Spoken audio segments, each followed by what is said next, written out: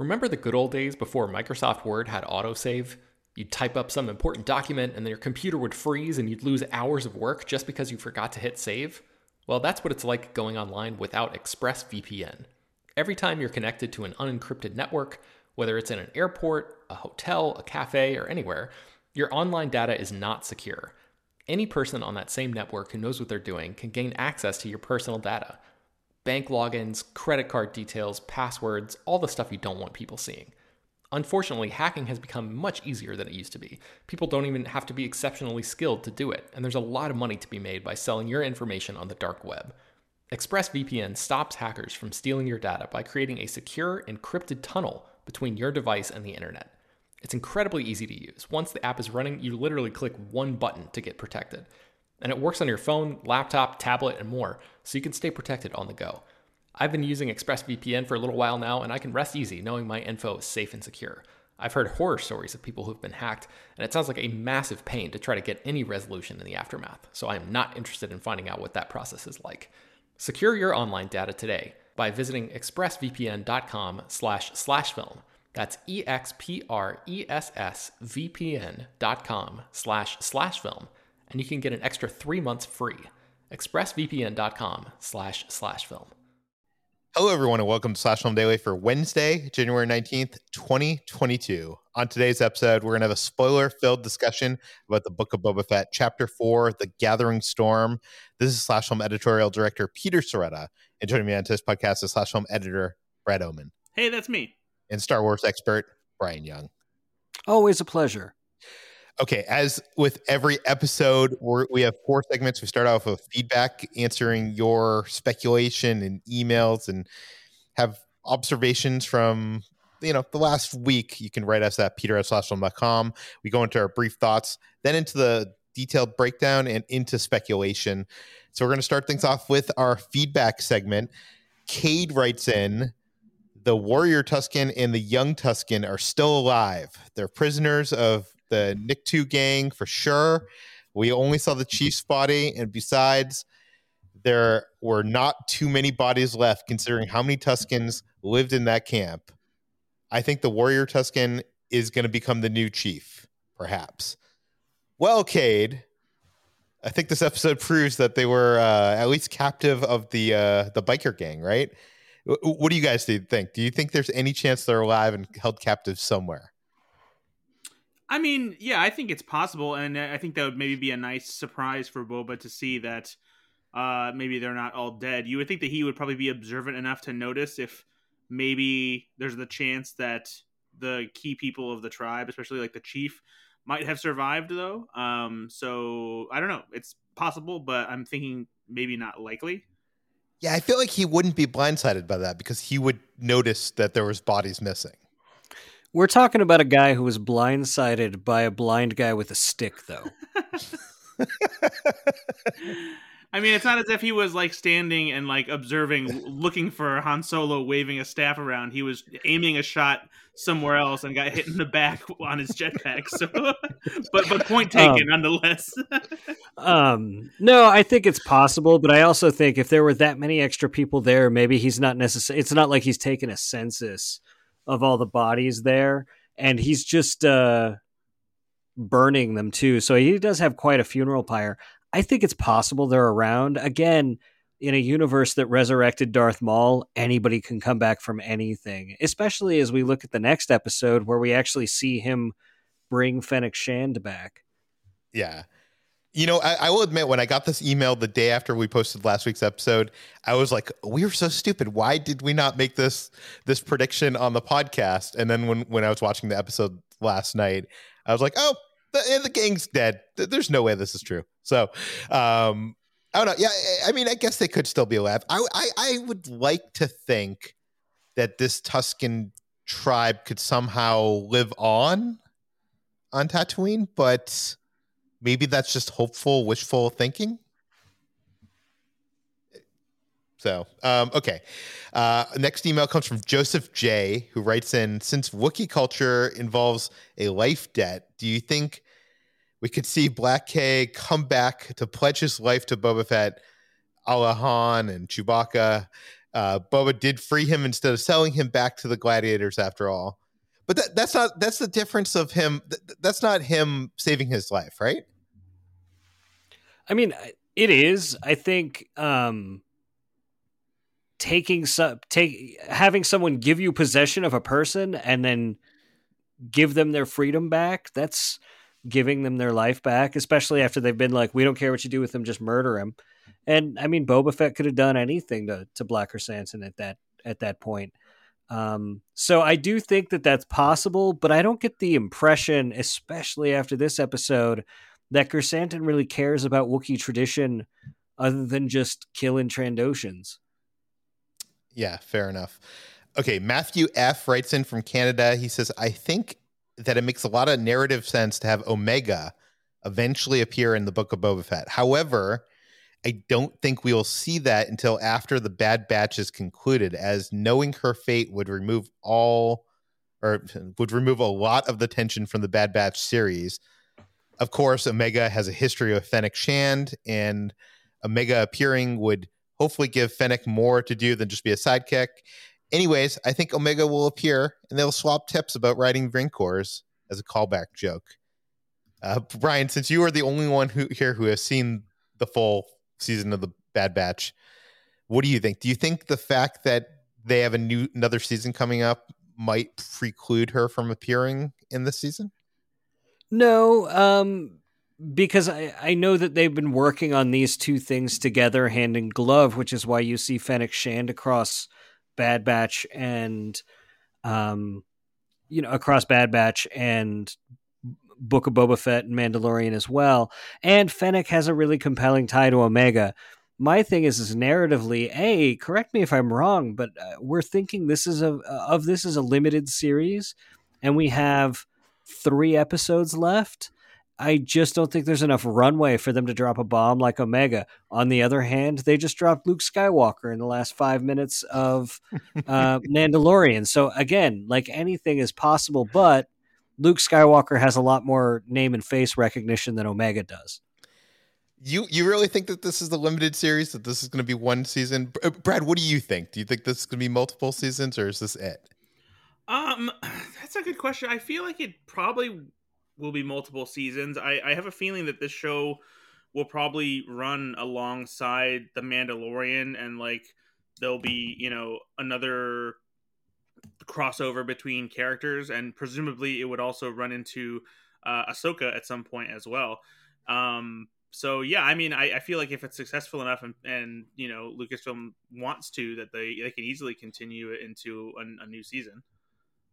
Okay, let's Oh, there was one last thing I wanted to bring up. I watched this video from Star Wars Explained. I feel like I've been name checking him every episode we've been doing this for this series.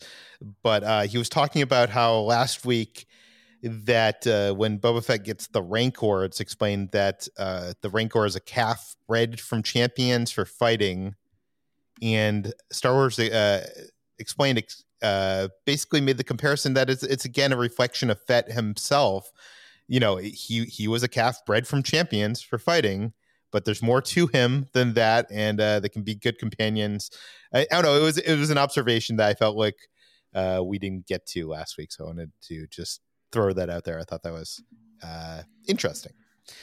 So, okay, let's get into our brief thoughts on this week's episode. Brian, I feel like we never start things off with you. So, what are your brief thoughts on Chapter 4?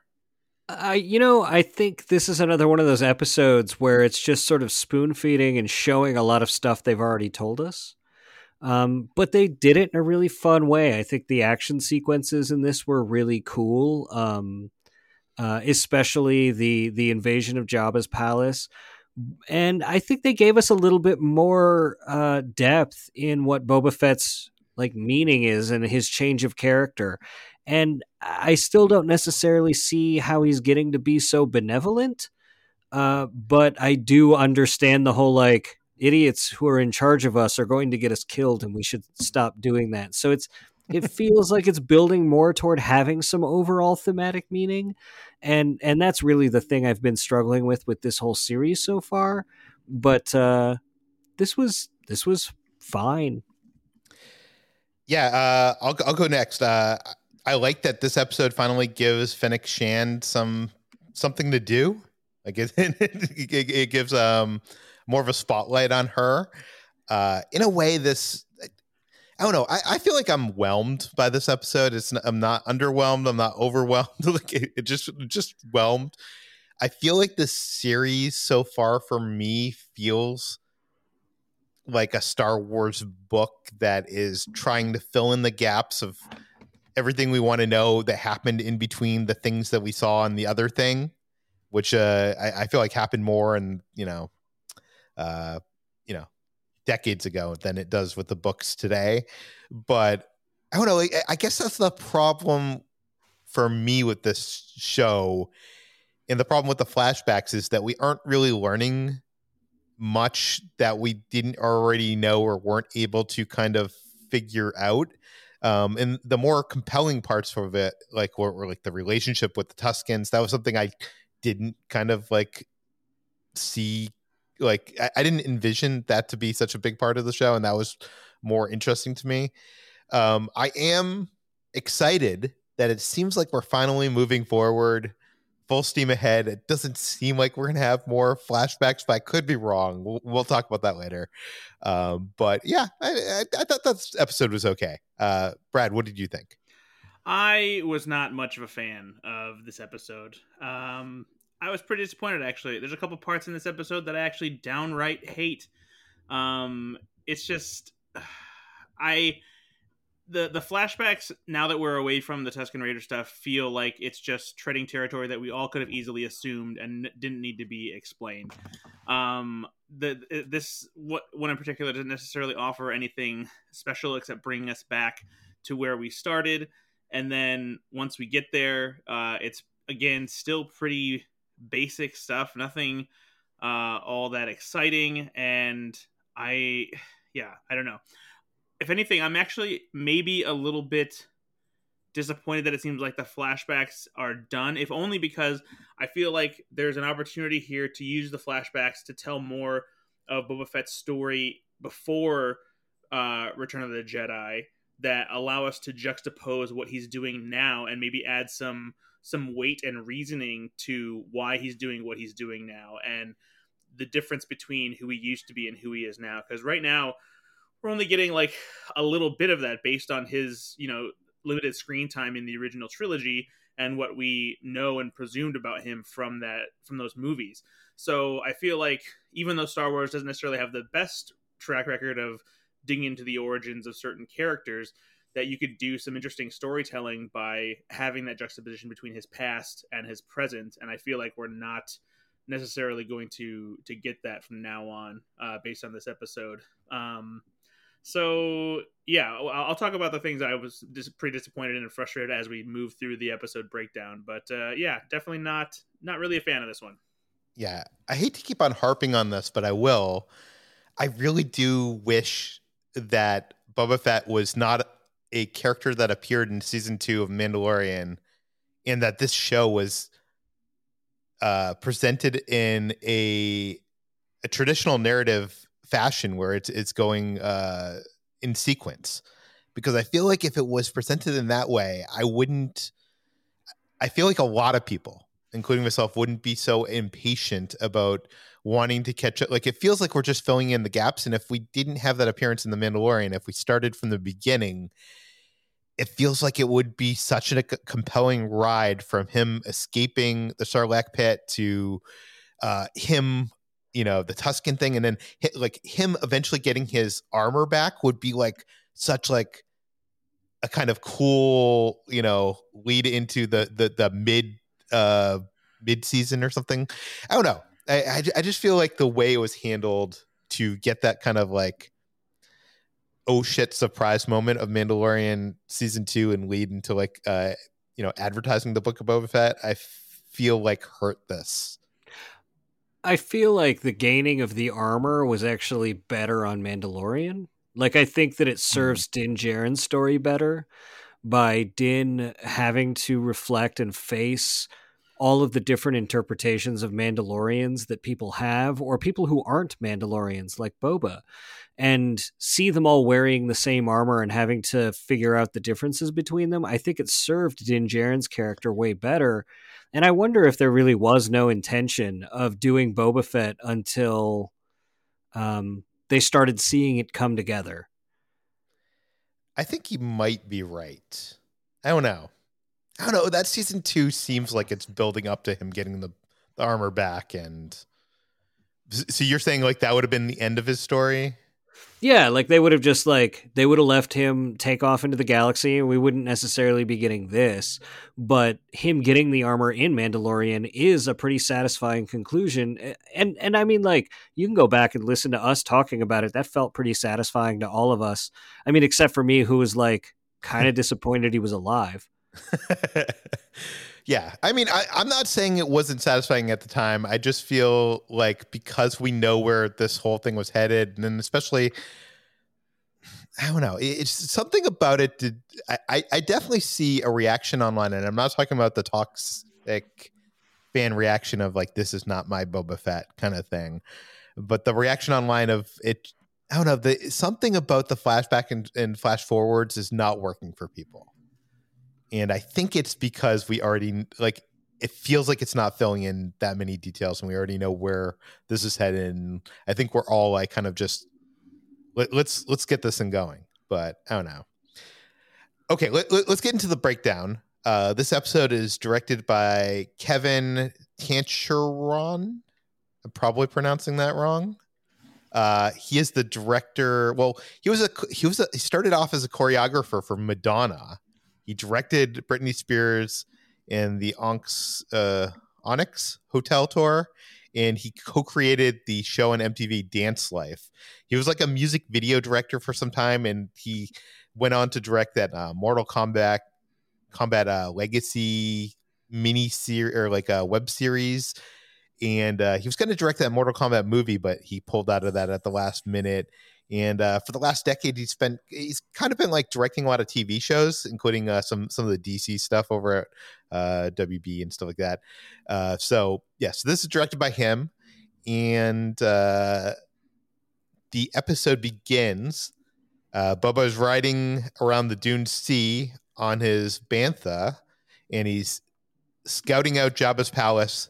But he sees that there's too many guards on duty to make his move. It seems like he's been there a few times waiting to see how he could make his move.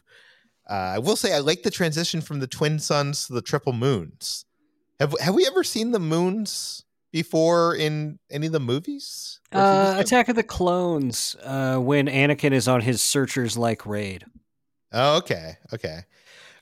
So later that night, there's like this nice moment where Boba gives his bantha some food, and I like how they're like turning all these like, and not the banthas were at all evil. Never did we think that they're evil, but I just love I love when Star Wars creatures could be lovable, and they really turned them into like a kind of like a horse or a dog or something in this. And I also didn't realize that banthas had such long tongues.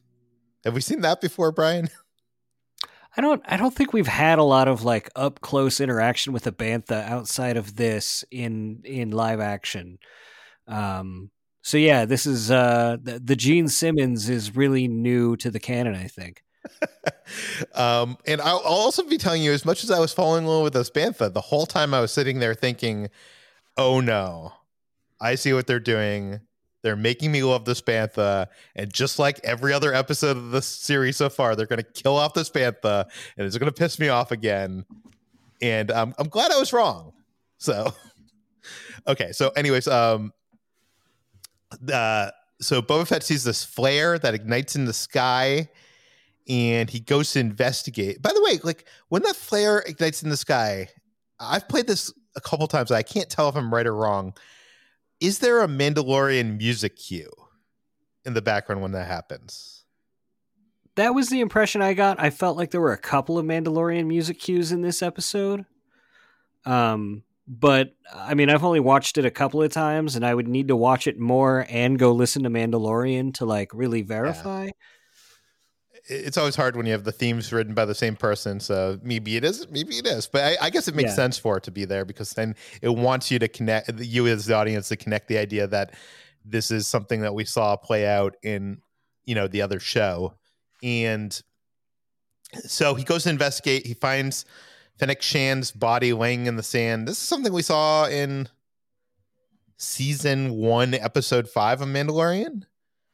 Yeah, this was the sort of end of the scene when they shot Fennec, and you see, Boba's foot come into frame, and you hear his trademark spurs.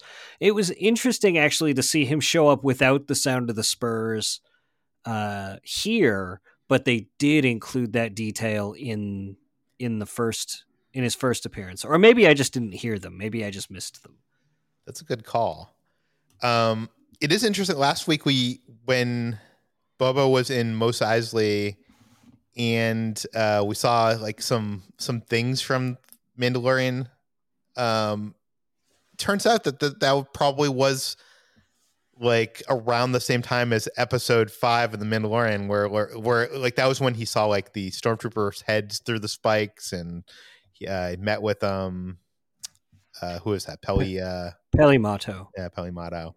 So it's interesting that this episode kind of starts at a place that's the end of episode 5. So we're kind of like going at the same pace almost as now. Well, no, actually not, because that's season 1.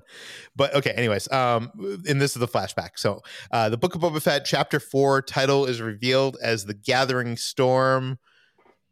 Trying to read meaning into this, Brian. Like, I don't think there's any storms that happen on Tatooine. Do you have any ideas? I mean, maybe the climax happens in a sandstorm of the entire season, not necessarily, because sandstorms are something they've been trying to get into Star Wars forever. Lucas wrote that one into Return of the Jedi, and it ended up cut. He hinted and kind of showed the beginnings of one, which put Anakin, Padme, and Qui-Gon in Shmi Skywalker's hut in the slaves' quarters. So yeah, there's definitely storms on Tatooine, and they're pulling the Kurosawa to a very high degree. I felt there was a lot of there's a lot of Kurosawa in all of these episodes, but Kurosawa, like one of his trademarks, is really turning up the weather when things are dramatic. And so it wouldn't surprise me if the Gathering Storm really did culminate in that big sandstorm for the finale of this. See, I was just kidding, but I think you made a good case, because obviously the Gathering Storm means kind of like a build up to a battle or war. I did search this on Google, just because, I got to do my duty, even though this is like an obvious title that probably just means what we think it means. But The Gathering Storm is the name of one of the books written by Sir Winston Churchill, and it was adapted into 2 movies. And it kind of is a biographical, and it's about Churchill. He was like, this is right before World War II, and he was warning his country and the world of the Nazi threat brewing, and no one was like taking him seriously. Anyway, so maybe there's something there. I don't know. Maybe Favreau took that, because that is a famous book, and it's been turned into 2 movies. Or it could just be coincidence. There is a Poe Dameron comic graphic novel from the Charles Soule series that is called The Gathering Storm as well. And there is a hut in there. Interesting. I'm going to have to look that up. I now have Marvel Unlimited, now that I know that I can read things like how many months behind? Like only a couple months now. It's only like, it's not terribly long, but yeah, check out those Charles Soule Poe Dameron comics. They're a lot of fun, and the Phil Noto art is just it's pretty stunning. Okay, so Boba takes the unconscious Fennec Shand to a mod parlor on the outskirts of Mos Eisley, and Brad, I'm sure you have things to say about this. Which part? Any part of it, any part of this whole sequence. I mean, where Do you want to talk about there was a so this is okay. I'll set you up here, Brad, even better. So we're kind of led to believe that now in the Star Wars universe, at least in like on Tatooine at this point, that robotic enhancements are kind of like what tattoos are now on Earth. And there's this parlor that's almost like a tattoo parlor, and there's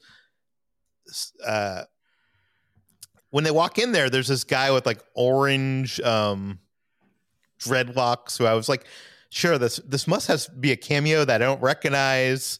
And there's like some really like cyberpunk music playing. And Brett, I just assumed that you would have something to say about this. Yeah, it's just I don't like the sequence. Here's the thing.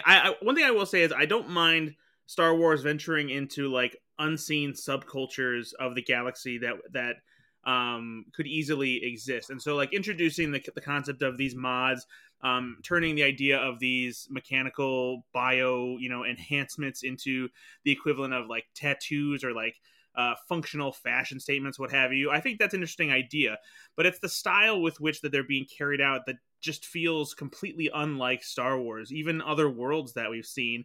And the fact that this takes place on Tatooine and doesn't even feel like it's part of the actual culture of what we've seen on Tatooine so far, it just feels very strange, right down to the fact that, and like even it's the filmmaking here too that doesn't feel anything like Star Wars, and not in a way that feels like exciting or innovative. It just feels completely out of touch with Star Wars in general, because I'm all about the franchise evolving. I'm all about the saga going into uncharted territory when it comes to expanding the universe, doing interesting things the same way that Rian Johnson did with The Last Jedi. And I don't care if you don't like that, you like jog on.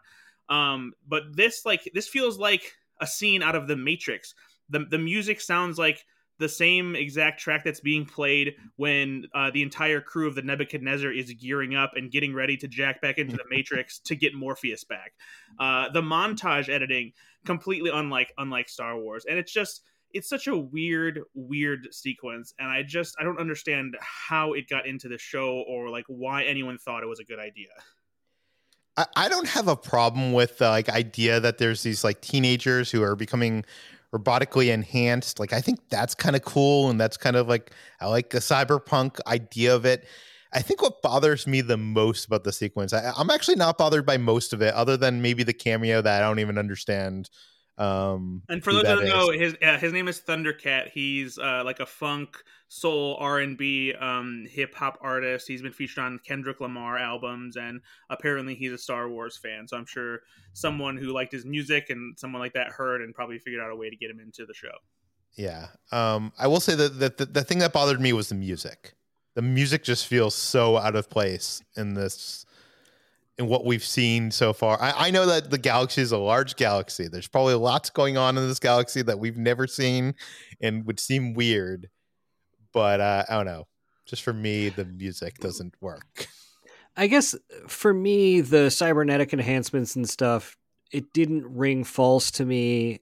Knowing that 60s mod aesthetic, that quadrophenia sort of vibe to it, and knowing that cybernetic enhancements have been in Star Wars, for hundreds of years, seeing a group of kids doing it as a rebellious thing feels like the next logical step after the generation of Luke and his street racers in the 50s, that Lucas was going for.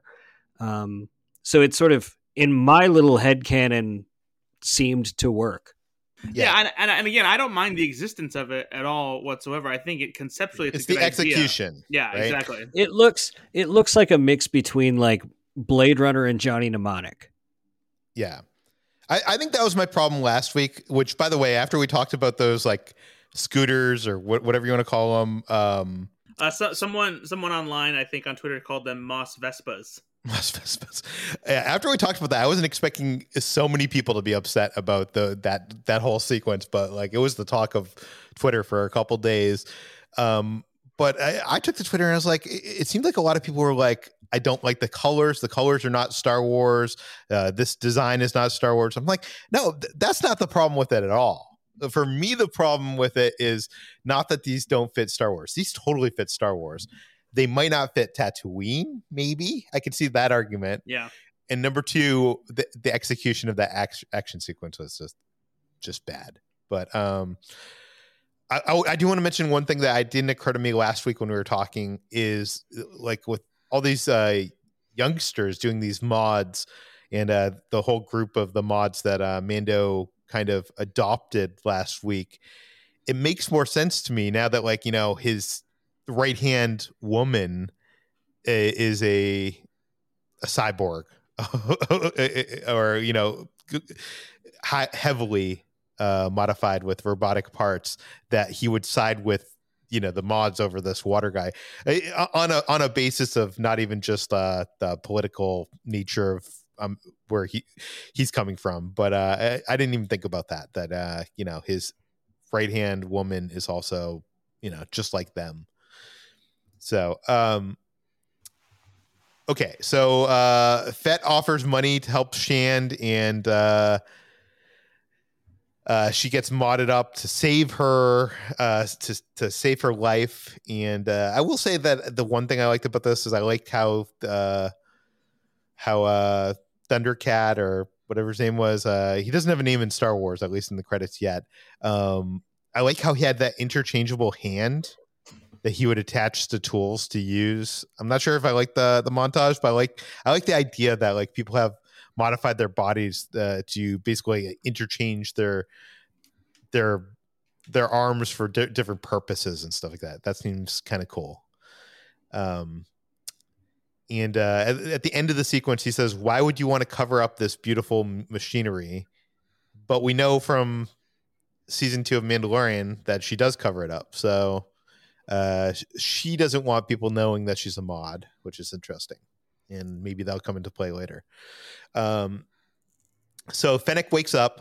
Boba explains what has happened. She realizes that she's now has robotic enhancements. She at first believes that he is going to turn her in for a bounty, but he promises he didn't save her for the money. He also confides in her that he is Boba Fett, someone that was believed to be dead. She knows the stories of him. It's legendary. He basically recaps his story, which is taking us so far 3 episodes of this TV series to tell.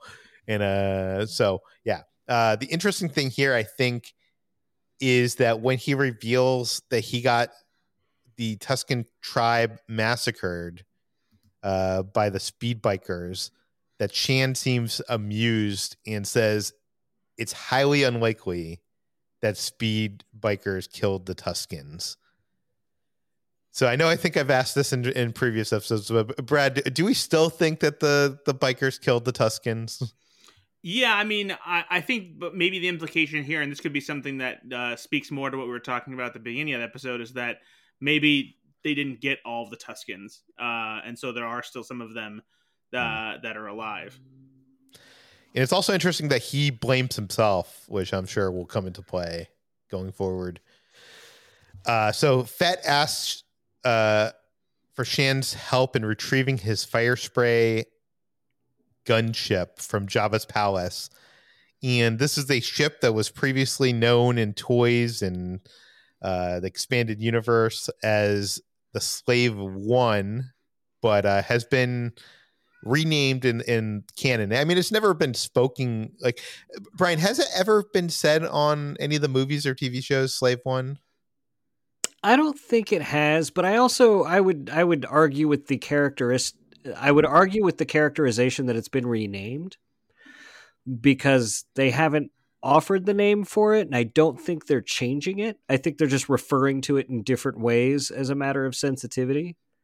I don't know. This actually is the first time that I feel like this is them staking their claim that it's not officially named the Slave One in canon, because they've never actually named it the Slave One in any of the media. I think they have. I think it's in some of the ancillary books and things like that.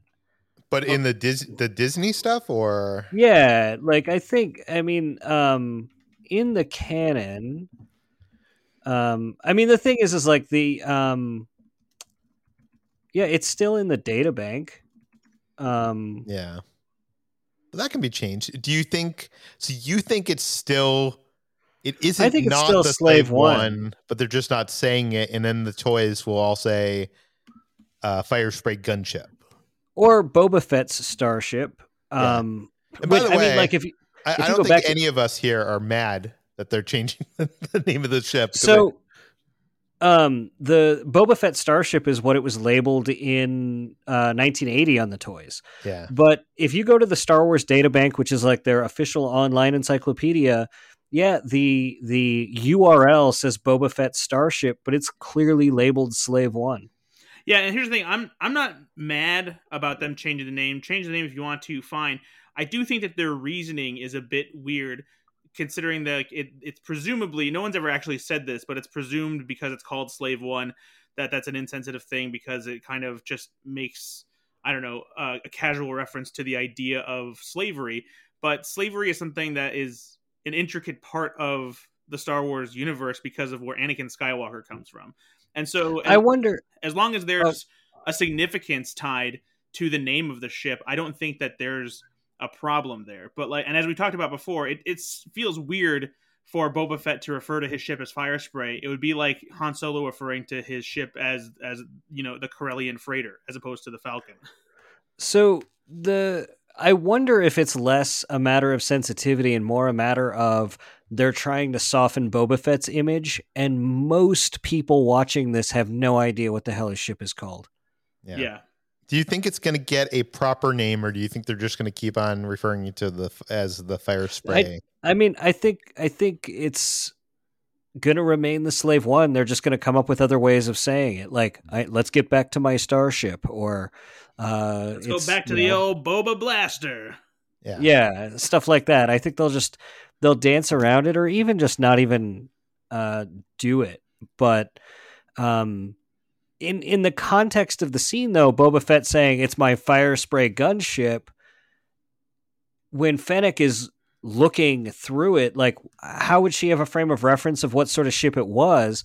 In that context, I think Han might refer to his freighter as a YT-1300, right? Mm-hmm. Like, because she doesn't have a visual understanding of it, and him just telling her the name isn't going to give her any more information about whether or not she spotted it with her spy cam droids. Did he say my Fire Spray, or did he say the Fire Spray?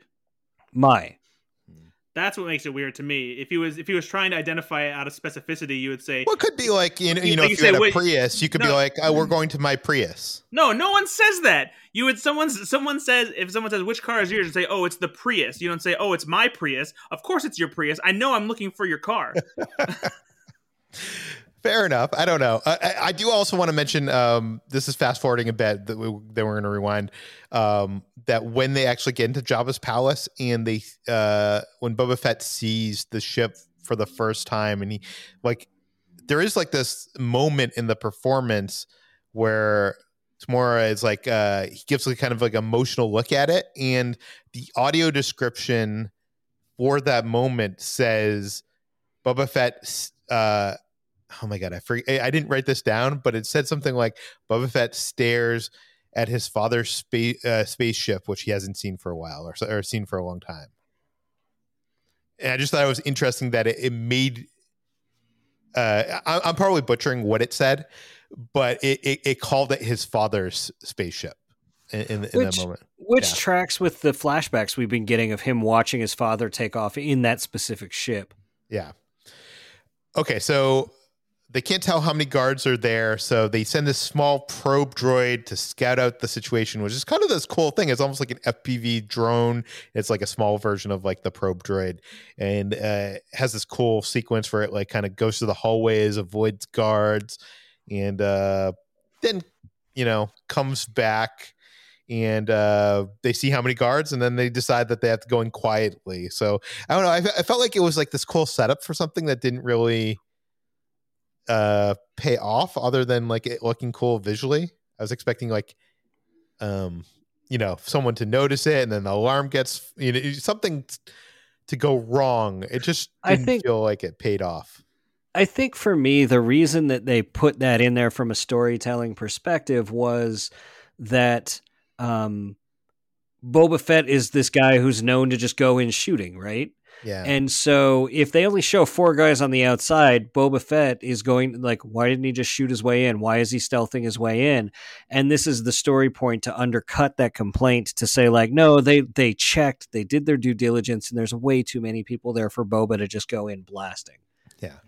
Okay, so Boba says goodbye to his Bantha, setting it free, telling it to go make babies. Fett tells Shand his plans to kill Bib Fortuna and take the throne, and she seems surprised and maybe impressed or skeptical, all three. They decide to go in, and they break in through the sewer, and in Jabba's palace, there is an EV series droid cooking and a sous chef droid prepping, and they hear a noise and call the rat catcher. The EV series droid is the sous chef. Oh, is the sous chef? Okay. EV9 is this EV99? Because we saw EV99 in the cantina in Mandalorian, right? We saw, yeah, we did. I don't think it is. I think they would have called out that it was EV99, and EV99 was programmed specifically to be like in charge of droids and torturing them, and this one is labeled very clearly in the subtitles as sous chef droid. Oh, I thought the other one was the one with all the knives was the sous chef. No, that's a COO series droid, like a cook droid, which we've seen before in live action before. We have. Those were in Attack of the Clones. They actually, I believe they had a line on the refugee transport that Anakin and Padme were taking. When R2 came to get food for them, he told R2, no droids. But the sous chef droid is the EV99 droid, and in the subtitles, it labels all of his dialogue as sous chef. Okay, so they make quick work of the droids, but an LEP droid shows up to catch the rat that was reported earlier. And I feel like, Brad, is this another one of the sequences that you weren't happy with? Oh, you bet it is, because right in the middle of my Star Wars show, they put a Tom and Jerry cartoon. And I love Tom and Jerry, but I hated this. Oh man, did I hate this. This is like, I know that there's some silly droid stuff and some goofy comedy in Star Wars, especially when it comes to the prequels, but this is a joke, and a bad joke, and it turns Boba Fett into a goofy human-sized cat chasing a dumb droid that chases rats, and it is stupid. I'm sorry, I hate it. I loved this. Of course you do, Brian. Tell me why. Loves the prequels, though. So this is the most prequel-y sequence we've seen in Mandalorian. These little bunny droids sort of traditionally through the Clone Wars have been really hilarious in really menacing situations, like in the Blue Shadow virus crisis. One of them basically has a bomb that's going to kill and poison Padme and Ahsoka, but it's just adorable and hilarious. And there are a number of other instances of these droids. And so like, I was just delighted to see one in live action, but how badass is it that Boba Fett can use his classic line from his first appearance in the holiday special, just saying like, I am Boba Fett, and the droid just kills himself, just shuts himself off. That's funny to me. Like, that's a good joke. Here's the thing. I will admit that moment was a good one, and I don't mind the existence of the droid and him bringing comedy to Star Wars, but it's the execution of it in such a cartoonish Looney Tunes fashion, and the fact that it makes Boba Fett look supremely goofy that I didn't like about it. It feels completely out of place and was just super weird and dumb to me. Okay, they find the fire spray ship in the hangar and take out a bunch of guards. Boba powers up the ship, and Fennec holds off the guards, jumps on. They have this whole, it's a cool action sequence, and I like how she takes out the Gonk droid, which kind of blows up and kills some of the guards and so that. Brian, what did you think of this whole sequence? I thought the sequence was cool. It was exciting, and it didn't go the way I thought it was going to, which was actually really interesting, because in my head, I thought that Boba was going to jump onto the ship and basically pull the same maneuver he did against Obi-Wan when his dad was out there fighting him. And it just didn't work out that way. And it made it difficult for him to, like, it created obstacles, and it created a really cool action set piece with her on the ramp trying to fight guys off. And I think this is one of the better action sequences we've seen on this show. I agree. I just wish it wasn't so dark. It's hard to see stuff, Brian. Yeah. Okay, so they escape in the fire spray. Fett offers to drop Shand off wherever she wants, but she offers to tag along and help him out. I have some gripes before we move to. Okay, go ahead. First of all, it's interesting to note that I think that they beefed up this sequence compared to what they had maybe originally envisioned based on the concept art.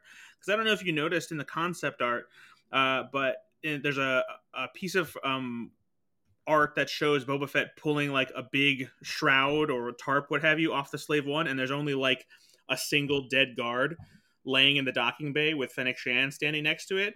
So it seems like at one point they might have had a much easier time getting his ship out of there.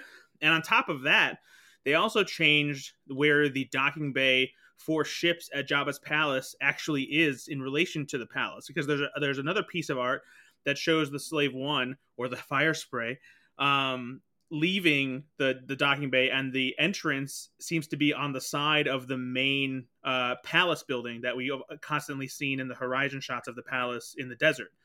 So they changed, I think, a lot about the sequence, including like how the ship has difficulty maneuvering out of the docking bay itself, which I thought was like either just, I don't know, poorly designed, at least in practicality, or maybe Boba Fett's ship is just so cumbersome that only like a ship like this has a supreme difficulty getting out of this kind of garage, because the fact that he has to hover like that so slowly across the entrance, and also has difficulty turning the ship there, and has to be so careful getting out of there, just seems super inconvenient and unnecessary, and more of like a contrived challenge to make it more difficult for them to get out. I also think this makes it sort of like it strains the credulity of the timeline that like Bib Fortuna has taken over Jabba's palace for years, and there's just this old clunker in his garage he's not going to move. That's a lot of prime real estate in his garage there. You know what I mean? Like, for them to just let it rust and not do anything with it, like, either it speaks Bib Fortuna poorly. didn't even put a Rancor in the dungeon. He's not properly. He does not know how to properly use the space of the building he has purchased. Yeah, but I mean, like, now in this, Boba Fett's telling us he spent a couple years with the Tuskens. Maybe Bib gained and lost, a dozen Rancors in that time. Who knows? Yeah. And you do mention that he said all those years ago. So that kind of gives us our best guess at where this is in the timeline, because this takes place probably around the time of the end of Mandalorian season 2. And so this was also something that made me think about like how it seems like it's going to be kind of a waste to not have flashbacks anymore, because if like I feel like they would have been it would serve them better to leave a lot of that time open for exploring if it really was years. Like, does that mean that he spent years in the Sarlacc pit, or did he merely spend years with like the Tusken Raiders and wandering the desert and that kind of thing? Like, I don't know if they're leaving like that passage of time a little more vague so that they can do something with it. But like, if they're not going to do flashbacks anymore, I don't understand what the point of that is and why you wouldn't try and utilize it in some capacity for storytelling. I don't think he spent years in the Sarlacc pit. I think it's probably, I don't know, his time with the Tuskens felt like it was such a short period of maybe a couple months, but maybe it was more than a year. What do you think, Brian? Maybe the Sarlacc plays with his sense of time. I don't know. Like, the timeline here doesn't work, and I don't think it'll ever work. And I don't think they're ever going to commit to events that say specifically this is specifically 3 years after Return of the Jedi, or 5 years, or 7 years, or whatever. They're not going to have any major events that anybody else is allowed to play with around it, so that it can't affect anything else. Yeah. Okay, so they end up going and they find the speed bikers and take them out in such a quick fashion. I was kind of not expecting them to all get decimated so fast. But I guess that happened, and it almost feels unsatisfying, which also leads me to believe that they aren't the people responsible for the Tuskens. But I don't know. We'll see. And then we get a scene that I was not expecting, where Boba Fett returns to the Sarlacc pit because he doesn't remember the Jawa was stealing his armor after he escaped the pit, and he uses the fire spray to try to retrieve the Beskar armor that he thinks is in the pit, but it's not in the pit. And we get this whole sequence that's kind of like the space slug sequence in A New Hope a little bit. But worse. But worse? Yes. This sequence doesn't make sense. Why would you fly the Slave One over the Sarlacc pit in such a fashion to allow it to grab you with tentacles? You know it's alive. You know what it can do.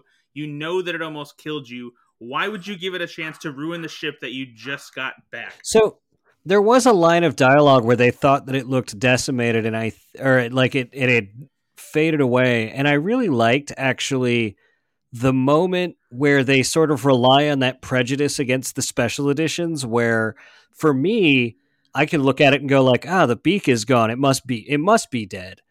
And then they get in there and they use the beak as a jump scare down its gullet, and no, it's actually really alive. I would agree with you had they not had that line where Boba and Fennec had said, like, essentially like, oh, we assume it's dead. I don't know. It still seems like a risk to me, and I just think that they could have gone about this in a much easier fashion that was less risky.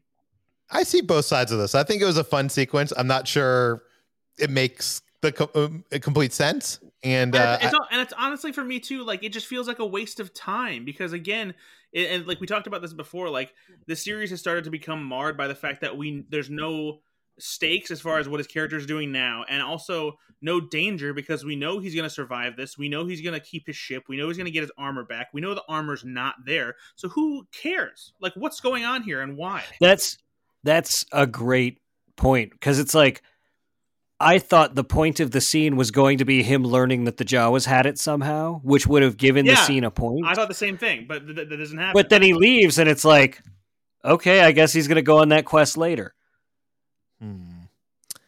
I mean, they did release the seismic charge into the Sarlacc. I'm guessing killing the Sarlacc.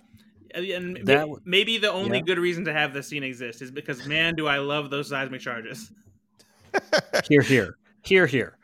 But on a per point basis, if I was describing the show, and the show that, like, there's so many Star Wars fans that are like, I'm so upset that this is not the Boba Fett that I wanted. If I was like, he escapes the Sarlacc pit, he breaks into Jabba's palace, he steals the Slave One, and he takes the Slave One, he goes to Sarlacc, and he drops the seismic charge in there and blows it up. I feel like if I was a kid and my version of Boba Fett, that would be the show I wanted. Yeah, I mean, that's the thing is, and this is kind of just the overarching criticism I think of the show, is like, all of this sounds very cool conceptually and in theory, but it's the execution that is fumbling it.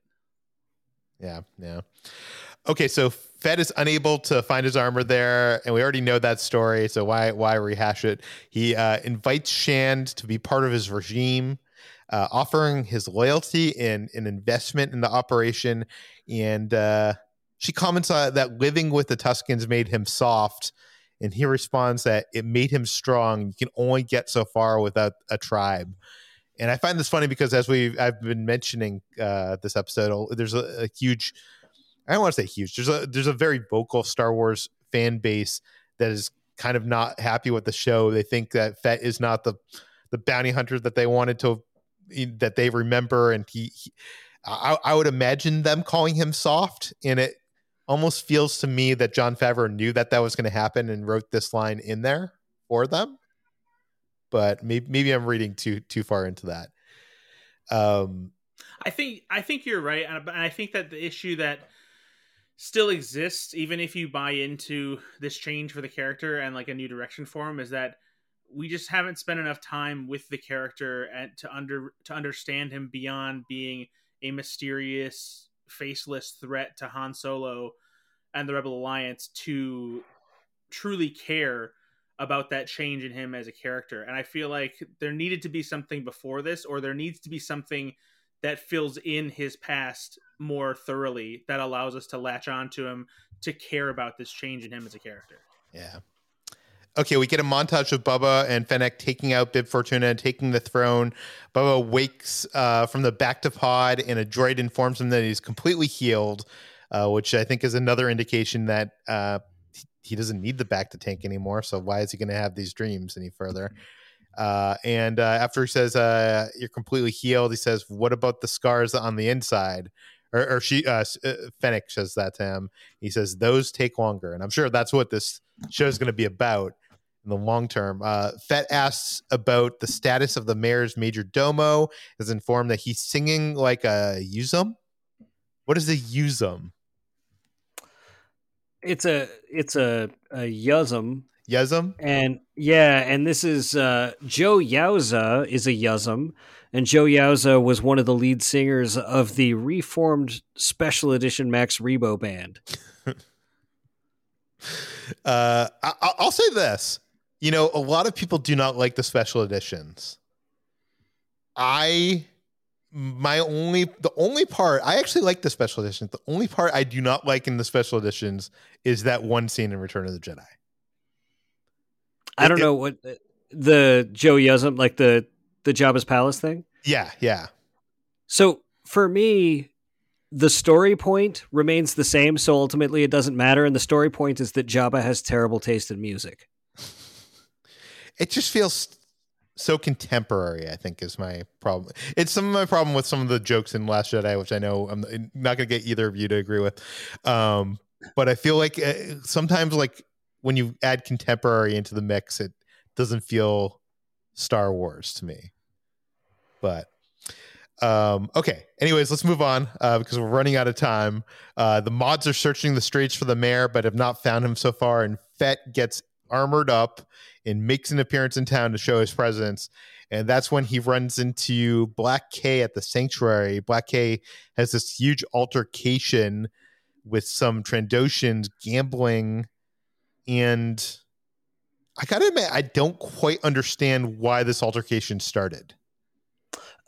So this is actually something that that's rooted in the Star Wars lore.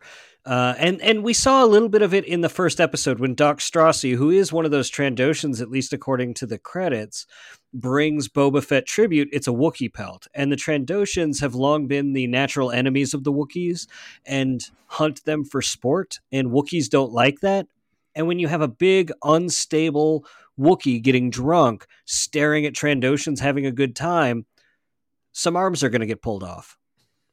What is up with Wookiees pulling arms off characters? Like, why is that a thing in Star Wars universe?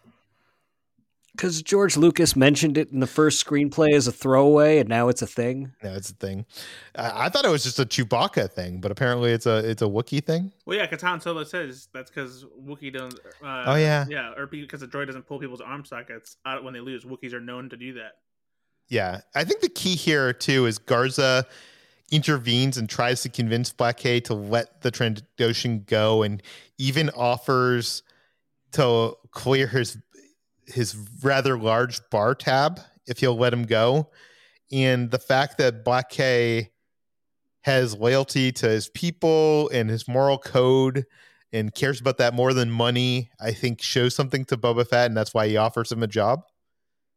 At least that's how I read it. But I read it as though like the only reason he was there was to offer him a job, because he walks in, watches the fight.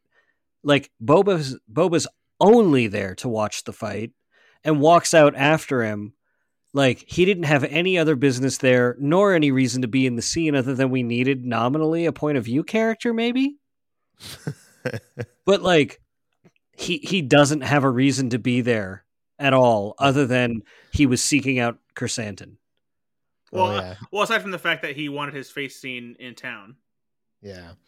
This is in the previous. I don't know. I'm not sure if it makes that much sense. But anyways, so Black K is now with them, and they have Jabba's former captains are all gathered at a table in Jabba's palace, and Boba Fett makes an offer to not touch them, not touch their territories, not ask for tributes, and in exchange for them not helping the Pike Syndicate. So he wants to form an alliance with them. Just he won't go after them as long as they do not help the Pikes. And when one of them challenged that, the Rancor in the dungeon below makes some noise, and they all choose to abide. And Brian, is there anything interesting about the groups that are here? I think it's the three families that they've been talking about this whole.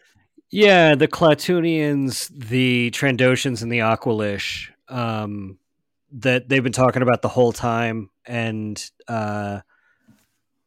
there's nothing necessarily special about them. They haven't been overly introduced prior to this.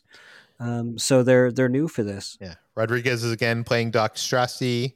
And I do want to mention that Phil Lamar has a second role as a Klatoonian boss here. So he has a second role in this season of the Book of Boba Fett, which is funny. Anyways, so Fett knows his deal is better than anything that the Pikes could offer them. But for now, they need to prepare for war. Shan suggests that they use their credits to buy some muscle. And probably the most exciting moment of this episode comes out at the very end, where the music begins to swell, and it's the music from the Mandalorian theme begins to play. And kind of insinuating that we might see Din Djarin maybe in the next episode. Before we get into speculation on that and stuff, do you guys have any final thoughts on this episode? Well, the end is kind of a big deal, right? Yeah. Well, I was going to get into the speculation on that. Okay. So, okay, let's talk about that, Brad. Do you think this means that we're going to see the Mandalorian in episode 5? I mean, that seems to be the implication, or at the very least, at some point before the end of the season, we will see Boba Fett reaching out to the Mandalorian and asking him for help, likely for a price, because that theme is unmistakably from Ludwig Göransson, and it definitely comes at a time when Boba Fett is thinking about the kind of muscle they're going to need to help them in this forthcoming war with the Pike Syndicate. So I believe so, yes. I thought that all of this was going to, I mean, they've told us it was going to interconnect, and that they're building kind of like a Mandalorian verse of sorts, almost like the Marvel Cinematic Universe, and that things were going to connect and come together.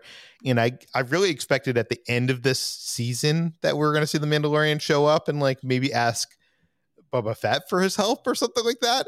I wasn't expecting that we would see this happen so early. Yeah, Brian, do you have any thoughts on this? I thought the same thing. I wonder if, next episode is Filoni's, if I'm not mistaken, right? That's what the speculation has been, is that episode 5 is the Filoni written episode. Oh, I thought it was the penultimate, or maybe it's episode. 7. Maybe 7, yeah. No, isn't it? I think it's only 7 episodes. Is it 7 episodes? Oh my god, that's what Lucasfilm's PR folks told me today. Yeah, that IMDb has 7 episodes as well. Oh yeah, you're right. 7. So episode 6. But so the next episode's episode 5. Okay, so yeah, I'm still right. So didn't Tamara Morrison specifically say wait until episode 7, like something big was coming? Yeah. And so the thing is that like, for me, Din Djarin wouldn't be the big surprise, and I kept looking about what other muscle that like Boba Fett would be able to rely on in a way that would be really exciting to fans. And yes, Din Djarin and that group of folks, and the music sort of lends itself to that. But like, there are the entire group of like Clone Wars era folks that he had hung out with, whether that was Dengar, Aura Singh, who's dead now, Cad Bane, who could be alive now, we don't know. He would look so weird in live action. I was actually going to say, I think that even though obviously it's great to see Mando, come back in some capacity, I think the show needs it personally. But it would be cool to see some of those other bounty hunters who Zuckuss, Boss, IG-88, yeah. And those are the other ones I thought of him knowing of Muscle, but who knows? But I do think the Mandalorian could bring his whole group of people, or Boba could go after, Death Watch, or not Death Watch, Bo-Katan and her Night Owls and stuff like that. Who knows? He could bring in some Mandalorian muscle. We'll know next week. Do we really need, now that we have Black K, we got the mods, we got Fennec Shand, we got the Gamorrean guards, do we really need to beef up this team with Bosk or Dengar? I think it would be interesting to actually, they establish how much Chrysanthemum hates Trandoshans for them to bring Bosk in. Yeah. That would create an interesting dynamic. But the other thing I'm thinking, though, is that the Pikes, the character in this Mando universe that has had the most dealings with the Pikes as recently as, in at least release order, is Ahsoka. I mean, it would make sense to connect it in that way. So you think your theory, you're putting it out there. Your theory is episode 6, the Filoni directed episode. We're going to see Ahsoka. Maybe, I don't know. Again, I say that, I feel like I say this every week, but this is a universe that brought Darth Maul back to life, and then they tossed Luke Skywalker in the second episode of Mandalorian. Nothing is off the table. Yeah. It's going to be robotic Uncle Owen or something. Who knows? They're going to bring the undead moisture farmers back. What about Cobb Vanth?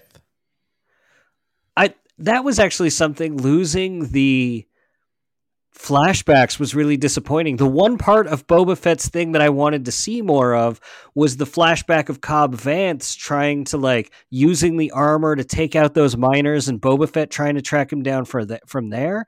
That was the part of the story I wanted to see, and it seems like with them healing him, that's the one part they're skipping.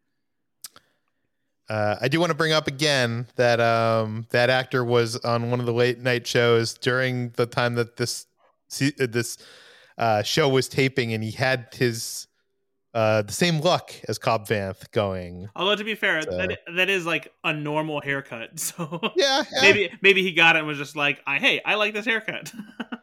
Yeah, fair enough. Okay. Brad, do you have anything else to say about the Mandalorian coming in here, or any bounty hunters? Like I said, I think the show needs the Mandalorian at this point. It needs some kind of uptick. This episode, I think, was a low point for me. I was really disappointed in it. I need something to latch onto. I need stakes. I need proper character motivation. I need something interesting to happen with Boba Fett that isn't just a backstory that I could have just assumed happened. I need, something emotional to latch onto. I want something of substance in this show, and there have been little hints and potential starts of paths that can take us down there, but they haven't gone in a satisfying direction. So I'm hoping for something more. As much as I'm enjoying this way more than Brad, I agree completely with, I need my hooks into something more character based and more dramatic. It's just cool stuff to look at is really what this show has been so far. Yeah, because I want to say I haven't disliked or hated what's been happening for the most part. This was the first episode where I felt like I really disliked most of what happened. So I'm starting to get frustrated now. Yeah, I'm hopeful that now that we are past what we know, maybe there'll be more characters. There'll definitely be more stakes, because now we're not just filling in the gaps. Do you know what I mean? Now people could die if they want. I mean, I'm assuming that Boba Fett's not going to die, but he could if we wanted to. I don't know. I almost wonder if we always are trying to figure out what the arc is of this, and he went from a place where he lost his armor and he went to the Tuskens, and he decided he was no longer going to be a hunter, no longer going to be a bounty hunter, and he didn't need his armor anymore. And he came to a place where he thinks he believes he needs the armor for anybody to take him seriously, for him to take over this throne and stuff like that. I wonder if the arc at the end of the day for this character is for him to learn that he doesn't need the armor and he needs to move past his father. It's like Tony Stark, like, if you're nothing without the suit, then maybe you don't deserve it. Yeah. But maybe Cobb Vanth could end up with the suit. Do you know what I mean? Like, he moves on to something else. Yeah. I don't think he's going to give up his dad's legacy like that. I think he's too wrapped up in his dad. And I don't think you can do Boba Fett without at least some kind of armor. It's like if Iron Man really did, end up giving up all of his suits, and no matter how hard he tried, he never really did. Yeah, fair enough. Okay, I do want to say that we know Dave Filoni is directing episode 6, and we know Bryce Dallas Howard is directing one of the episodes. I'm guessing she's going to be directing the next episode. So we have someone else on deck for probably the finale. We got to assume that's like going to be Rodriguez again, right? Or Filoni. Or not Filoni, Favreau. Favreau? Could be Favreau. Do we know if Favreau, Brad, have we heard if Favreau is directing any of the episodes? I think that he said that he was, there was news out there that he was directing at least one episode. Okay, that would be good because I have not liked the Rodriguez episodes so far. But yeah, I think that does it for the speculation, unless you guys have anything else to say. And it seems like that is not the case. Okay, you can find more of all of our work at slashfilm.com. You can find this podcast on Apple, Google, Overcast, Spotify, all the popular podcast apps. Please feel free to send your feedback, questions, comments, concerns, speculation to Peter at slashfilm.com. And please rate and review this podcast on Apple Podcasts. Tell your friends, spread the word, and we'll see you tomorrow.